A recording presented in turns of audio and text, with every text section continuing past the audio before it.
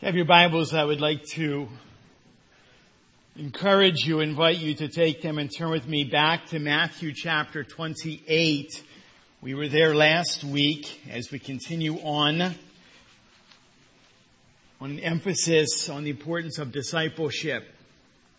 I want to welcome every single one of you here this morning. God has blessed us with yet one more opportunity to offer ourselves to Him as living sacrifices, as our act of worship. I want you to think of this phrase. I want you to remember. I want you to hold on to this phrase.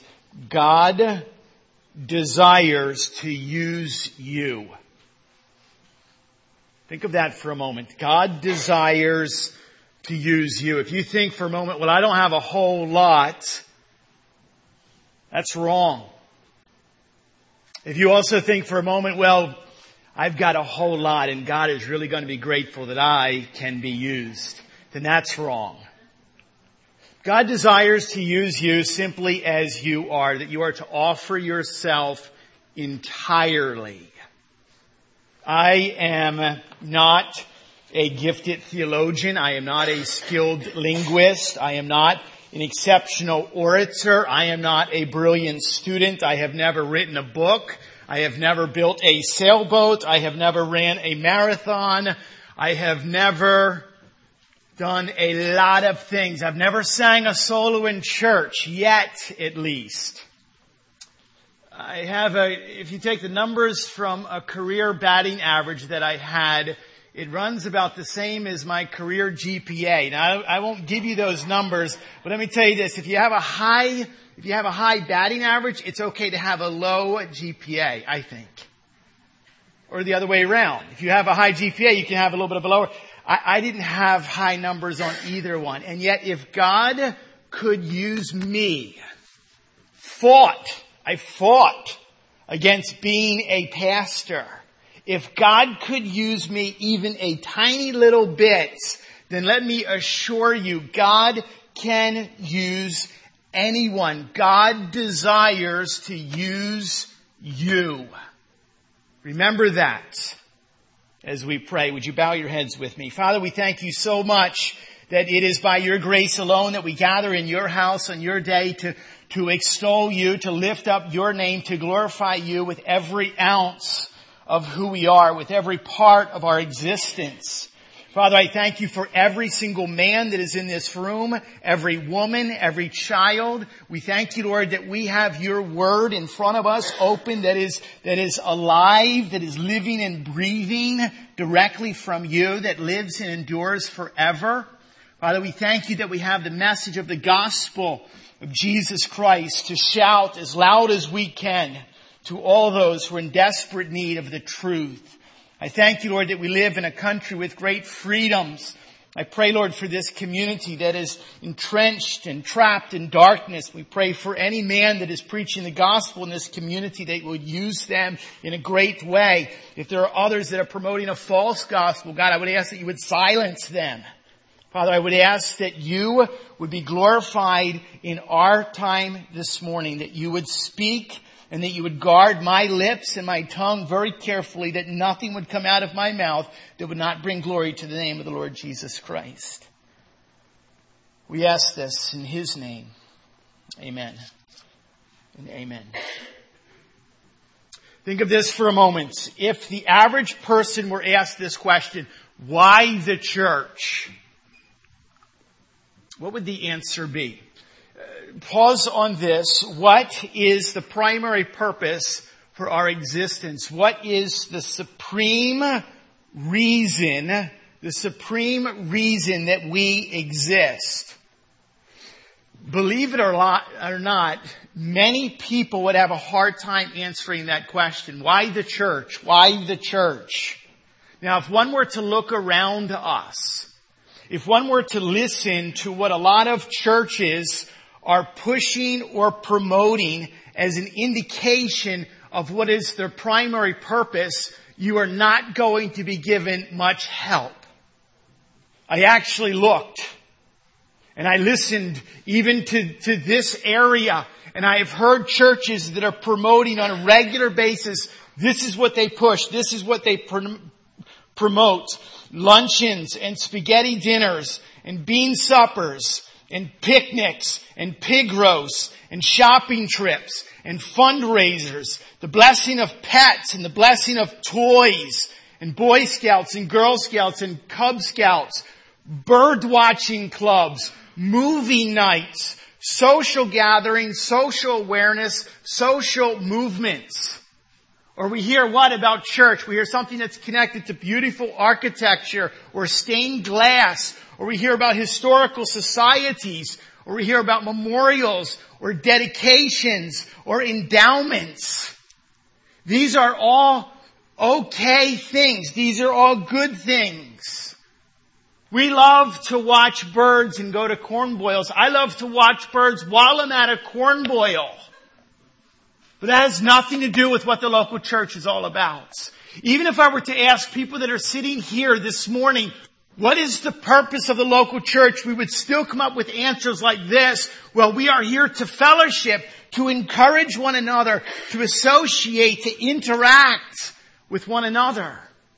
If I were to ask people why the church, some would say, well, we are here to worship, exalting the Lord in adoration, in exaltation, in reverence, or we're here for sound biblical teaching, expounding on Scripture, strengthening believers to the knowledge of God's Word. Those things are all good things. Those last three things are great things. They're important things. They're thoroughly biblical. But none of those things are the primary purpose that the local church of Jesus Christ exists. Still none of those things. So what is it? Why the church? Church exists for one reason. Remember this. What? So that God is glorified. 1 Corinthians 10, whatever you do it for the glory of God. I read it like this. God is most glorified in us when we are most satisfied in Him. Which means what? It's about Him and Him alone. This is all about Him. This means what? The primary purpose, the supreme reason that the church exists, the mission that flows out of our fellowship together, the mission that flows out of our worship and our being taught and learning the Bible together is what? It's about Him. It's that you and I are faithful and obedient vessels to what? To fulfill God's sovereign plan in redeeming the world. It's all about God's plan. And God has a great plan. He has always had a plan. It is being unfurled before us. Since the fall of man, that plan was to redeem mankind from the devastating effect of sin, which is death. God's plan was what? Was to call out one man, Abraham, and from that one man, a nation, Israel. And God made a covenant with that nation, Israel. To what? To redeem them, to have a means of atonement for their sins through a sacrificial system. But what happened? Israel stopped their ears, disobeyed, and broke that covenant and rejected her Messiah and rejected her King, Jesus. And so what has happened in God's plan? He has called the local church as the primary means, as the instrument to speak out and to teach and to shout about this one Jesus who has died and rose again with a purpose to redeem the world. He began with just a few men. We talked about this last week. He goes up to those few men. He says what? He says, follow me. Come and follow me. And from those few men, many followed. Many men, women, and children. The Holy Spirit was given. And what happened? Boom! The church was born. And today we exist. We exist to follow Christ at all costs, to speak the truth of God's plan to redeem the world through the message of the gospel, to speak it and to shout it, to tell other people and to teach other people and to make disciples. That's why we're here.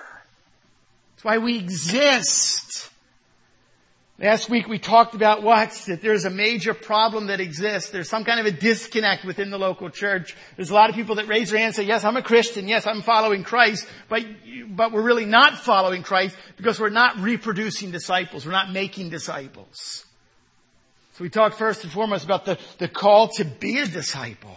First and foremost. What do? We repent. We turn from the way that we're presently thinking and living, and we confess that Jesus Christ is Lord to the glory of God the Father, that there's only one means of salvation by grace through faith, and that is in Christ and Christ alone. And then what do? We follow.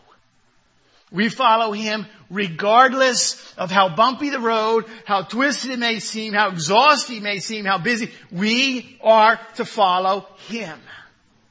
Now the second part that we want to concentrate on today is rooted in this text that we call the Great Commission. We turned to it last week. We turned to it again this week. I'm going to read again the importance of why we are here and what is the purpose of our existence. Listen to this in Matthew chapter 28, we'll read the end of verse 18. All authority, Jesus is speaking, all authority in heaven and on earth has been given to me.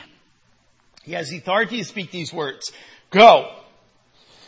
Go therefore and make disciples of all nations, baptizing them in the name of the Father and of the Son and of the Holy Spirit, teaching them to observe all that I have commanded you, and behold, I am with you always to the end of the age. Here's our concentration today. There is a command for you and I to make disciples. Last week we talked about the call to be a disciple. This week there is a command to make disciples, and it begins right here in verse 19. Go. Go and make disciples. Now sometimes I have been accused of having a sense of humor that's somewhat sarcastic, where you say something that seems a little bit biting. I'm not trying to be sarcastic when I say this. You know what I realize what go means? Go means this. Go means go. I don't know how else to say it. Can kind of wake up a little bit this morning. Go. This is not a difficult term for any one of us to understand. It is one syllable. It is two letters. It's a verb. It calls us to action. It means to move. It means forward. Green light, gas pedal, full throttle, full speed ahead. Go. The opposite of stop. This is not a difficult term for you and I to grasp. Which means what? Go. This does not mean that you and I are to go to have a life of comfort and or ease. This means go what? This does not mean to go and then find a really comfortable chair and wait patiently. It doesn't mean that. This means what? Go. Not when you want to go. Go when you're commanded to go. This means go, not go where you want to go. Go where you are commanded to go. Paul always uses this term, I am a servant. Together we are bond servants. It's interesting to note that almost every single English translation that we have of this word servant that continually surfaces describing the life of a Christian, it's the word doulos. And you realize that it actually is not the word servant, it actually is the word slave. But the word slave does not sell well. There's connotations connected to the word slave or slavery that is not pleasant. And that is the word that is always used to describe you and I as believers.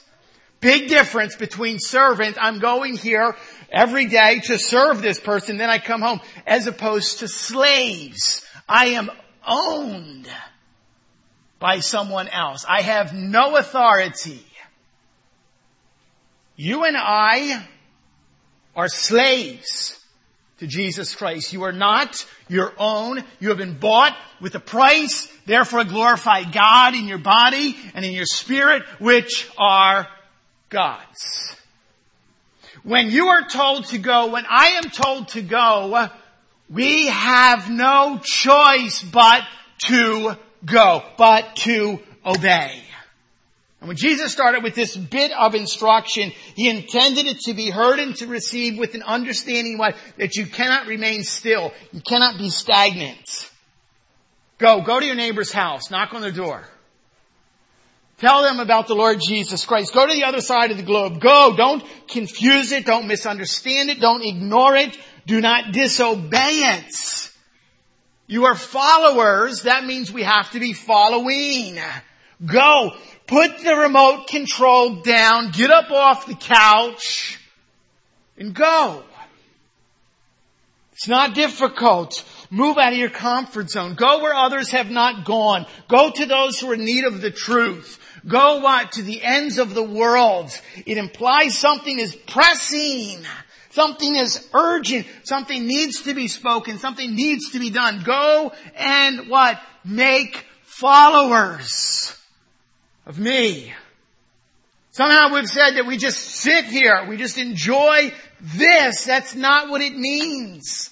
It's not what's being taught. It's not what we're told in Scripture. Go make disciples. Go make followers of me, Jesus says. The last thing He says, literally before He ascends back into heaven, His entire earthly ministry is complete. You go. Make disciples and baptizing them. Baptizo, it means to dip, to dunk, it means to immerse. Some of you witnessed a really cool baptism.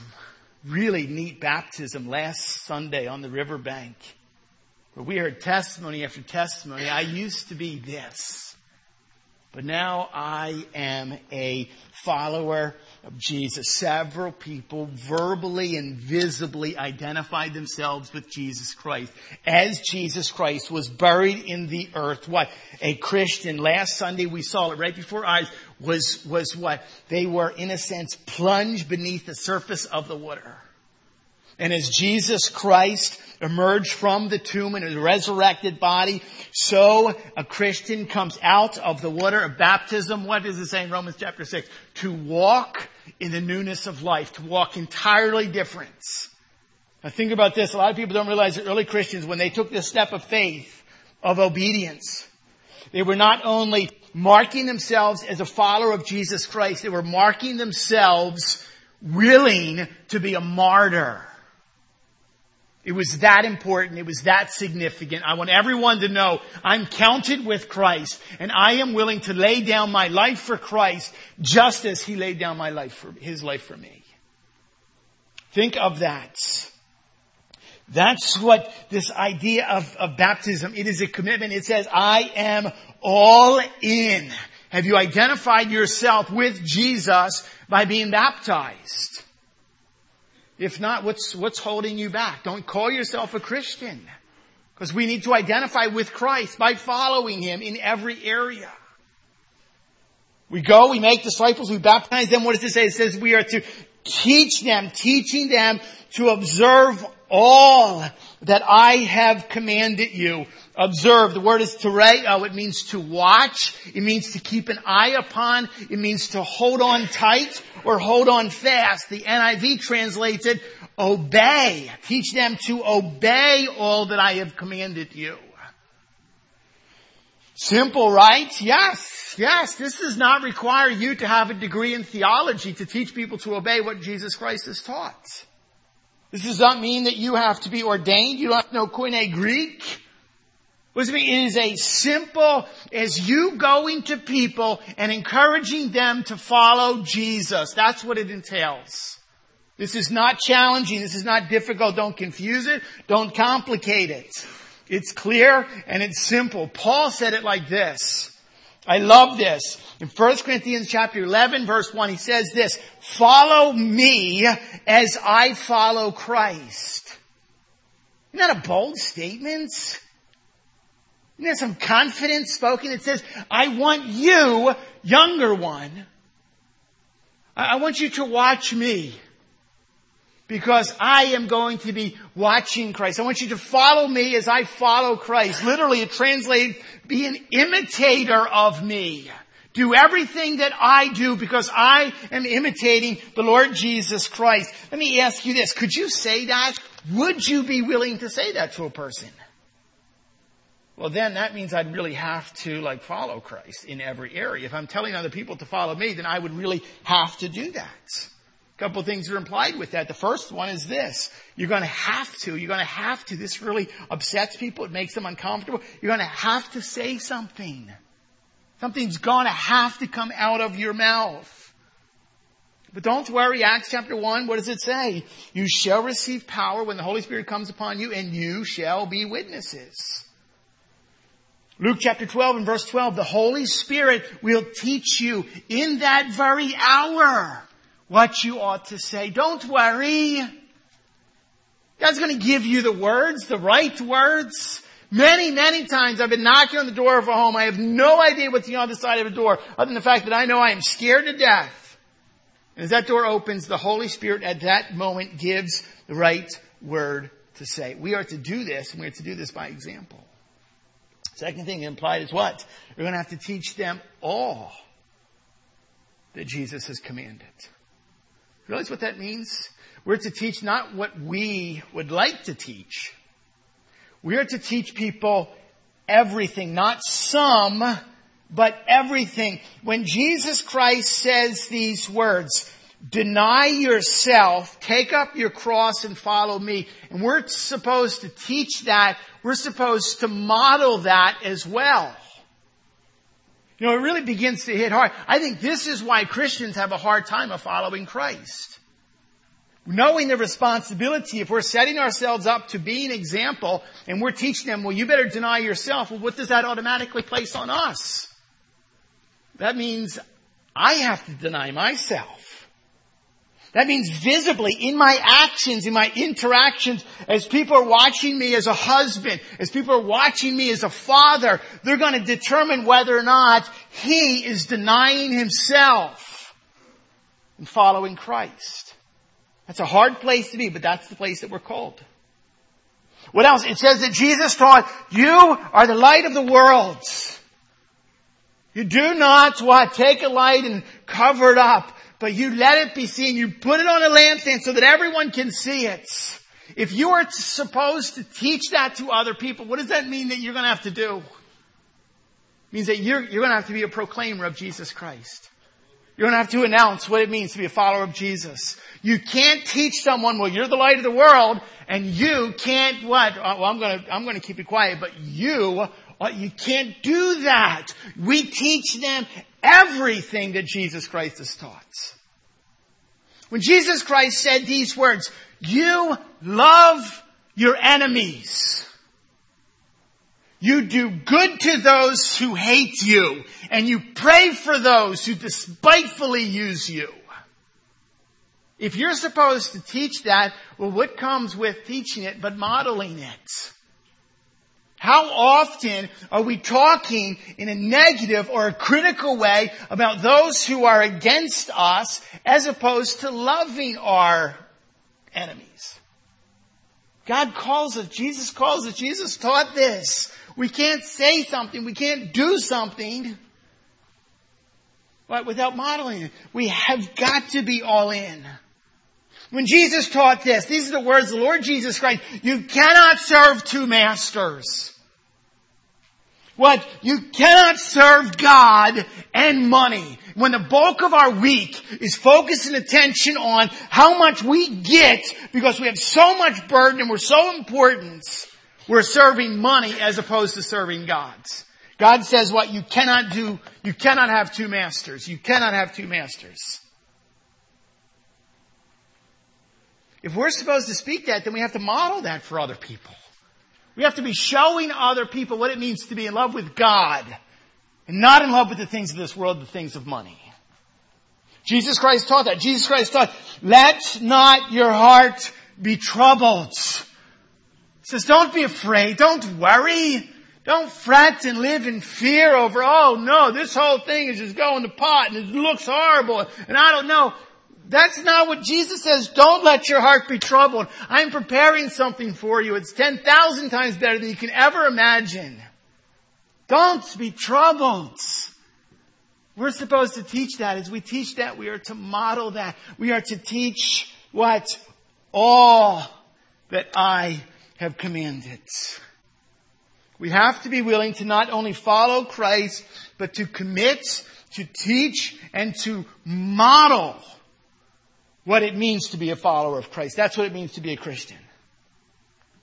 Here it is. Are you doing that? Can you mark the individuals? Can you count them off and say, I am making disciples. I am following Christ. I am showing to others, not only verbally telling them, but I'm showing them what it means. Are you doing that? Are you multiplying those around you to live like, to be like, to follow Christ? Or do you really expect, are you really waiting for someone else to do that? I have to be perfectly honest. If you have no desire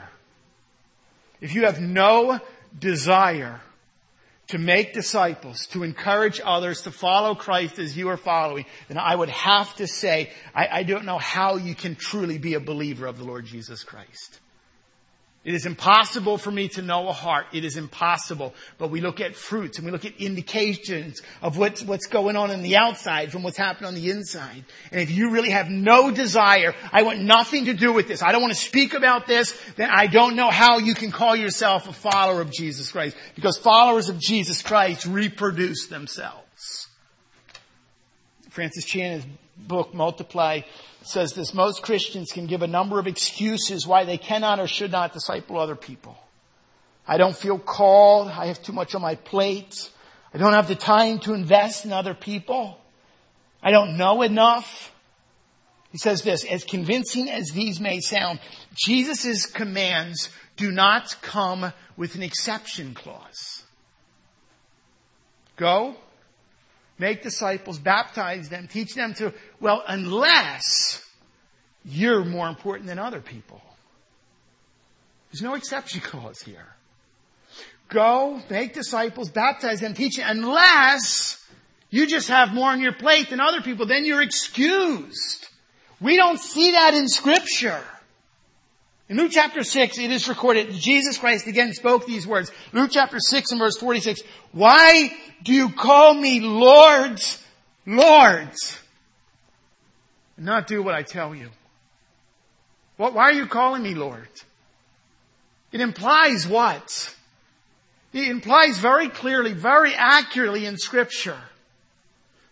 If you want to call me Lord, you want to call me master of your life, then obey me. And if you have no desire to obey me, what? Stop calling me Lord. That's what's taught in Scripture. That's what we have to understand. That's what we have to know. My heart's cry, what wakes me up in the morning, my heart does not stop beating without a desire for everyone who proclaims to be a follower of the Lord Jesus Christ to be doing that. I sit with the elders, we pray together. We need a church that understands why we exist. We have to understand this idea that God desires to use you. You have connections that I don't have. Those around you, you have circles and spheres of influence to speak into. You care for people and love people and you weep for people that I don't know. And that's why every single one of us, God has a desire to use us. Understand what? You were made for this. God redeemed you for this. It's not a program. It's not adding more pressure. It's not guilt-tripping you. Well, I just feel like I just am not. No, this is who we are. This is our identity. This is in our DNA. And so what we've done is we've encouraged you. We've given you every single opportunity so that we can assist you in doing this. In your bulletins, you found for the second straight week this little card that exists, okay? Put in there for a reason.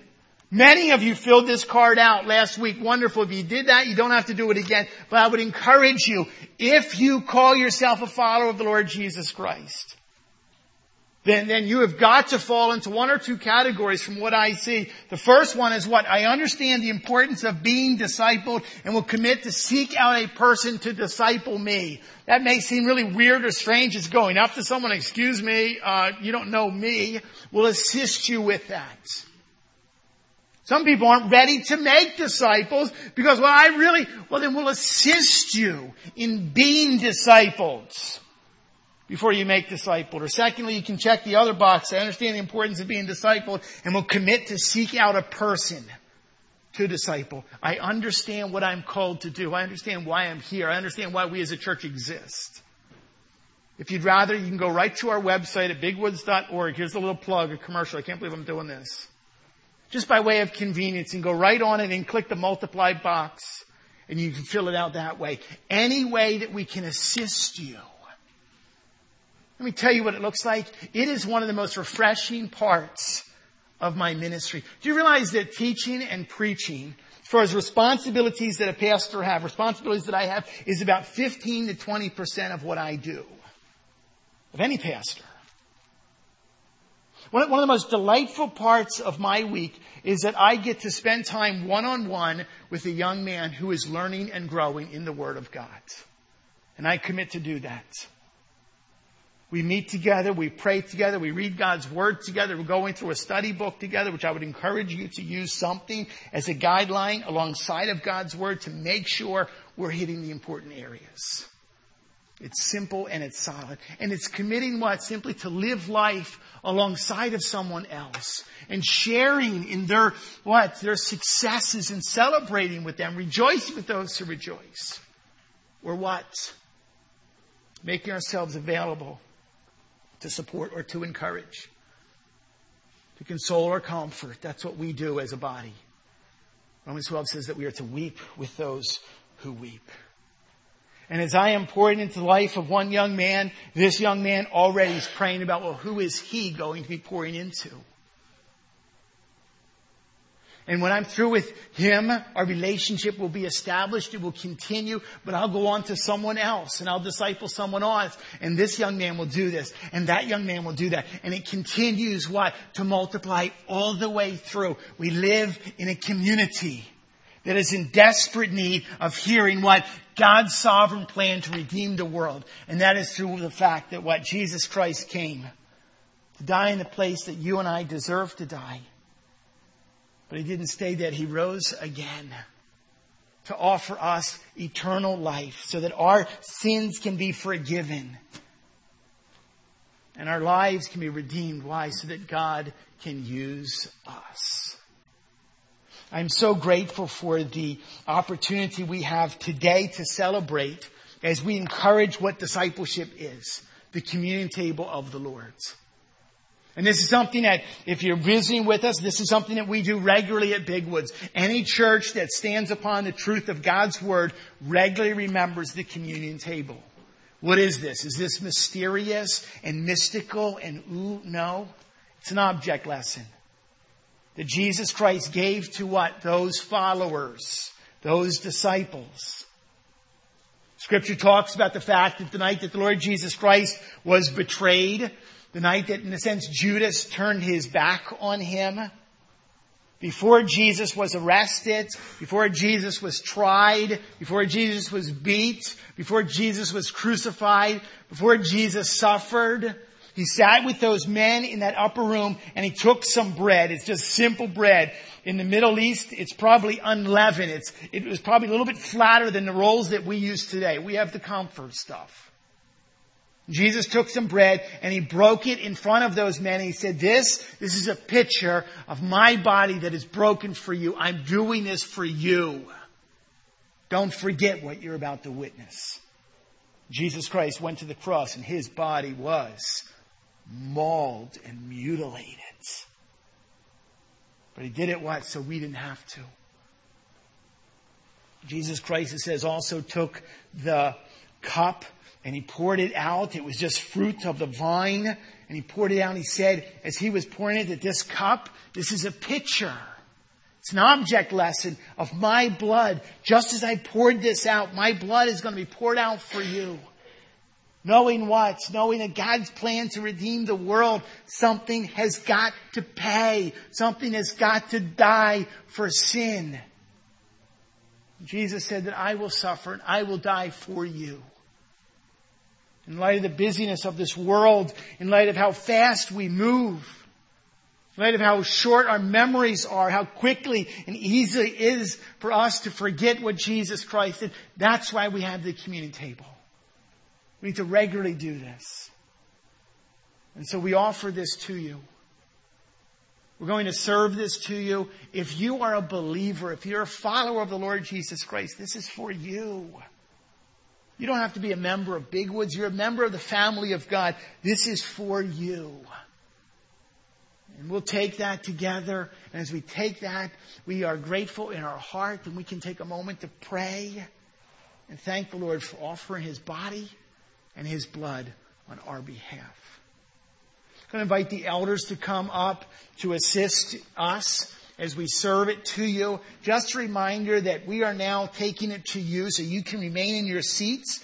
And we will first take the bread, and then we'll take the cup, and we'll ask God's blessing, and we'll enjoy that together. Before we take the bread, as a reminder, as a picture, as a symbol of God's body for us, I'm going to ask one of our elders, Zane Padaliv, to ask God's blessing on that. Zane. Father, we thank you for the sacrifice of your body broken for us. Lord, that we can fellowship with you for eternity. Lord, thank you for your love, for your grace. May we never take that lightly. Father, may we just hold your sacrifice in our hearts and minds each day as we go about. In your Son's name we pray. Amen. It says in 1 Corinthians chapter 11, it says that the Lord Jesus Christ, on the same night in which he was betrayed, took the bread, and after he had given thanks, he broke it, and he said, "This is my body, which is for you. Do this in remembrance of me."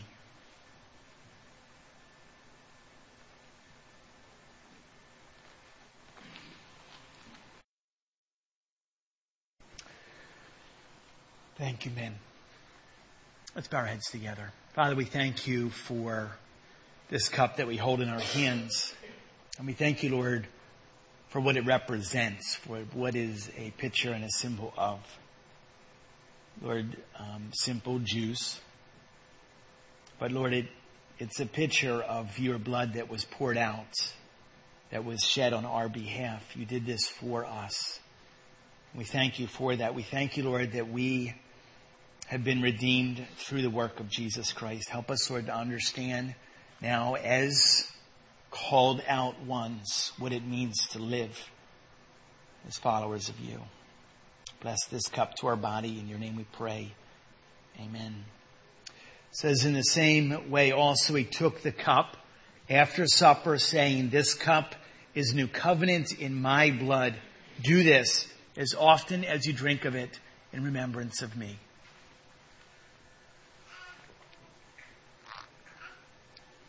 Amen. In the Gospels, it's recorded that before they left from that upper room, they sang together. And I know that as a church, we love to sing. And so we're going to have an opportunity to do that one more time. Thank you for coming this morning. And may the Lord bless you.